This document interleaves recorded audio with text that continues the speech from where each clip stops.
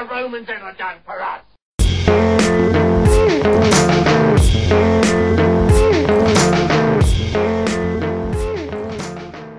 Hello, and thanks for downloading my podcast all about the third episode of the BBC show Troy, Fall of a City. My name is Ancient Blogger, and you can find me on Twitter at Ancient Blogger, and I have a website too, ancientblogger.com, where there's, well, loads of stuff. Oh, and if you're listening to this on iTunes, please leave a review if you can, and if you can't, well, then still leave a review. We're almost halfway through this series. Episode 3 was titled Siege, which I hoped would be a bit more than what it was. Nonetheless, there were two elements to it which I think are worth unwrapping a bit more. The first, of course, being siegecraft in ancient Greece, and the other, a bit of clarity as to Helen's wedding with Menelaus. I'm a fan of a good wedding. Few things in life seem to embrace the concept of Greek tragedy more than a wedding. Politics, family squabbles, and drunken behaviour. It's all there. I mentioned in last week's podcast about the wedding of Helen, and some aspects to the show, particularly Achilles' visit to Helen, make this as good a moment as any to go over it again. When Helen was due to be married, she had a suitably large book of suitors, which included Ajax, Diomedes, Philoctetes, Idomeneus, and even Patroclus. Bettany Hughes, in her book Helen of Troy, reckons there were between 29 to 99 of them. And by the way, I can really recommend Bettany's book. And I'm not on commission, but if your interest in Helen has been piqued in any way by this series, then it's a great read. One name does seem to be absent from any list I could find, and that was Achilles. And it's perhaps not that surprising, as he was most likely too young at that point. In fact, the whole situation with the suitors of Helen is a good example of trying to find a single story amongst a tangle of myths which give differing accounts. I've even read, for example, that Menelaus, the eventual groom, was absent, which begs the question how exactly he ended up with her. I should underline the point that this is one version of the myth. In others, Menelaus is present and duly chosen, and in some myths, even chosen by Helen herself. But in the case of the other myths, where Menelaus or Agamemnon wins Helen, we should ask ourselves how this might have happened. Bettany Hughes suggests that the result of a combination of who offered the greatest prize and who won in some sort of athletic contest, possibly wrestling. What formed the qualification for Helen's hand is secondary to the idea of a competition for it. Competition was prominent in the Greek consciousness. It was here where the divine might mark you out for favour. In the Iliad, the most famous form this takes are the funeral games for, well, I don't want to spoil it. As for how this is referenced in the episode, then perhaps the tent scene might be where we can find it.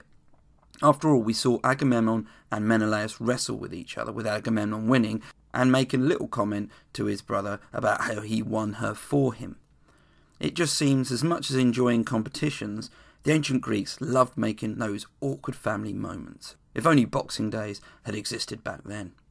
We'll move now to the siege, and credit should be given for attempting to indicate how bad things can get for any besieged city, even though it was used as a device to make Helen win the people of Troy round, a kind of Helen of Hearts. The main accounts of Greek siegecraft come to us in Thucydides' Peloponnesian War, which concerns events in the late 5th century BC.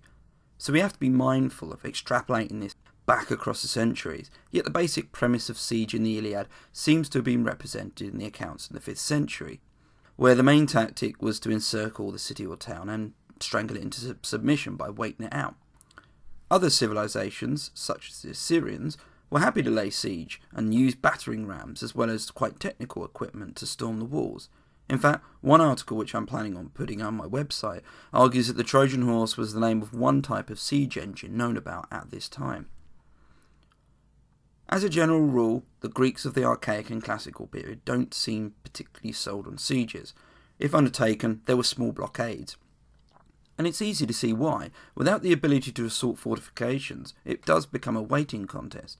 The armies of the Greek city-states of the 5th century BC lacked the resources needed for this and the technical ability. Their armies were often citizen soldiers who weren't exactly keen on sticking around too long. Many had farms to work and other had jobs back home. Strategically, it also left you very vulnerable to any army who might come literally knocking at your door. Needless to say, the inventiveness of the Greeks was channeled into quickening this process of siege. Adrian Mayer mentions one such instance in Greek Fire, Poison Arrows and Scorpion Bombs. Again, this isn't a plug, I actually bought this for myself, and it's a great book. Anyway, Mayer recounts the tale of Kira in 590 BC. Dependent on which account you believe, The siege was successful after water pipes serving the city had been cut. In one, hellebore is then introduced into the water supply, making everyone violently ill with diarrhoea. The attacking force then took the city and made sure they washed their hands after. Herodotus has it that the first military venture by the Spartans overseas was to lay siege to Samos.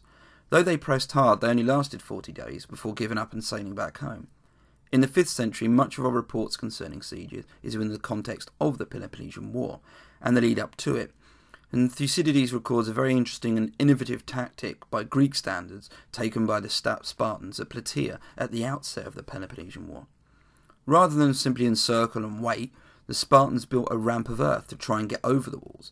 The Plataeans countered, undermining the ramp and raising their wall. The Spartans then reverted back to the tried and tested, wait them out method. This did eventually work, which I suppose points to it why it was just that, the tried and tested way.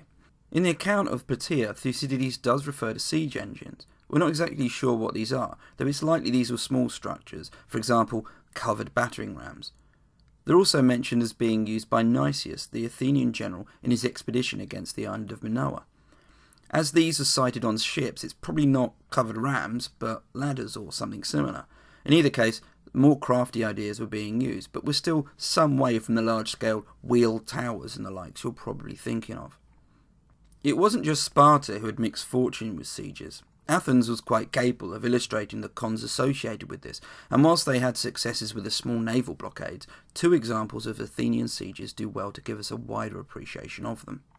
Miltiades, the hero of Marathon, made a siege on the island of Paros after taking 70 ships with him and effectively telling no one. The siege lasted 26 days before he sailed back, and he faced a fine, but paid a much larger one, that of his life. You see, whilst climbing a fence during the siege, Miltiades fell and damaged his leg. Gangrene set in, which proved fatal upon his return.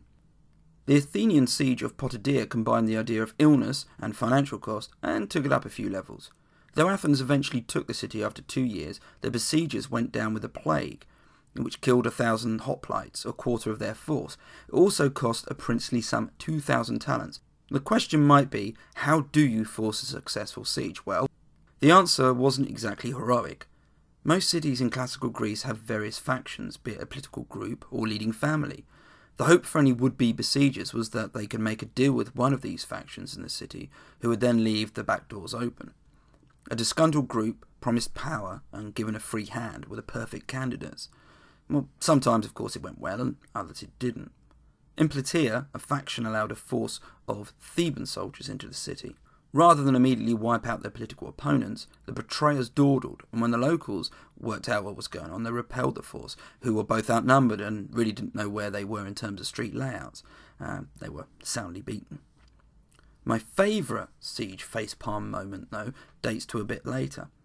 Pyrrhus, a famed general, wanted to take Argos and went the sneaky route, with a faction leaving the gate open. Unfortunately for him, the elephants he had, animals famed throughout time for their ability both to sneak and not to be massive loud animals, gave the game away. Actually, I feel a bit bad about that, because it wasn't the elephants' fault. It was actually because they were too tall to get in through the gate. Fighting in the streets is never a sound option for an invading force. You can easily be ambushed and split up, and then there's the danger from above. A common tactic would see the locals hurl things down at you from the rooftops.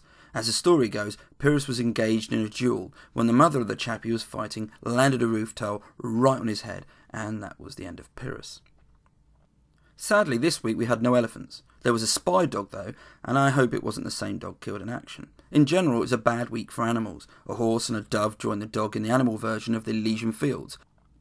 As you might have imagined, the hashtag Troy Fall of a City wasn't particularly kind, and I can only hope we see a few more gods and a bit more Cassandra in the next episode. I have heard that Amazons will appear at some point, and when they do, I will quickly retweet an Amazon pumpkin I did for Halloween and a vlog on an Amazon vase because, well, why not?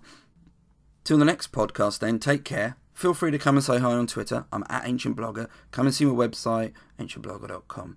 Until then, though, keep safe and take care.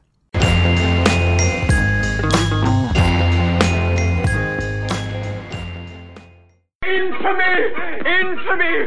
They've all got it in for me!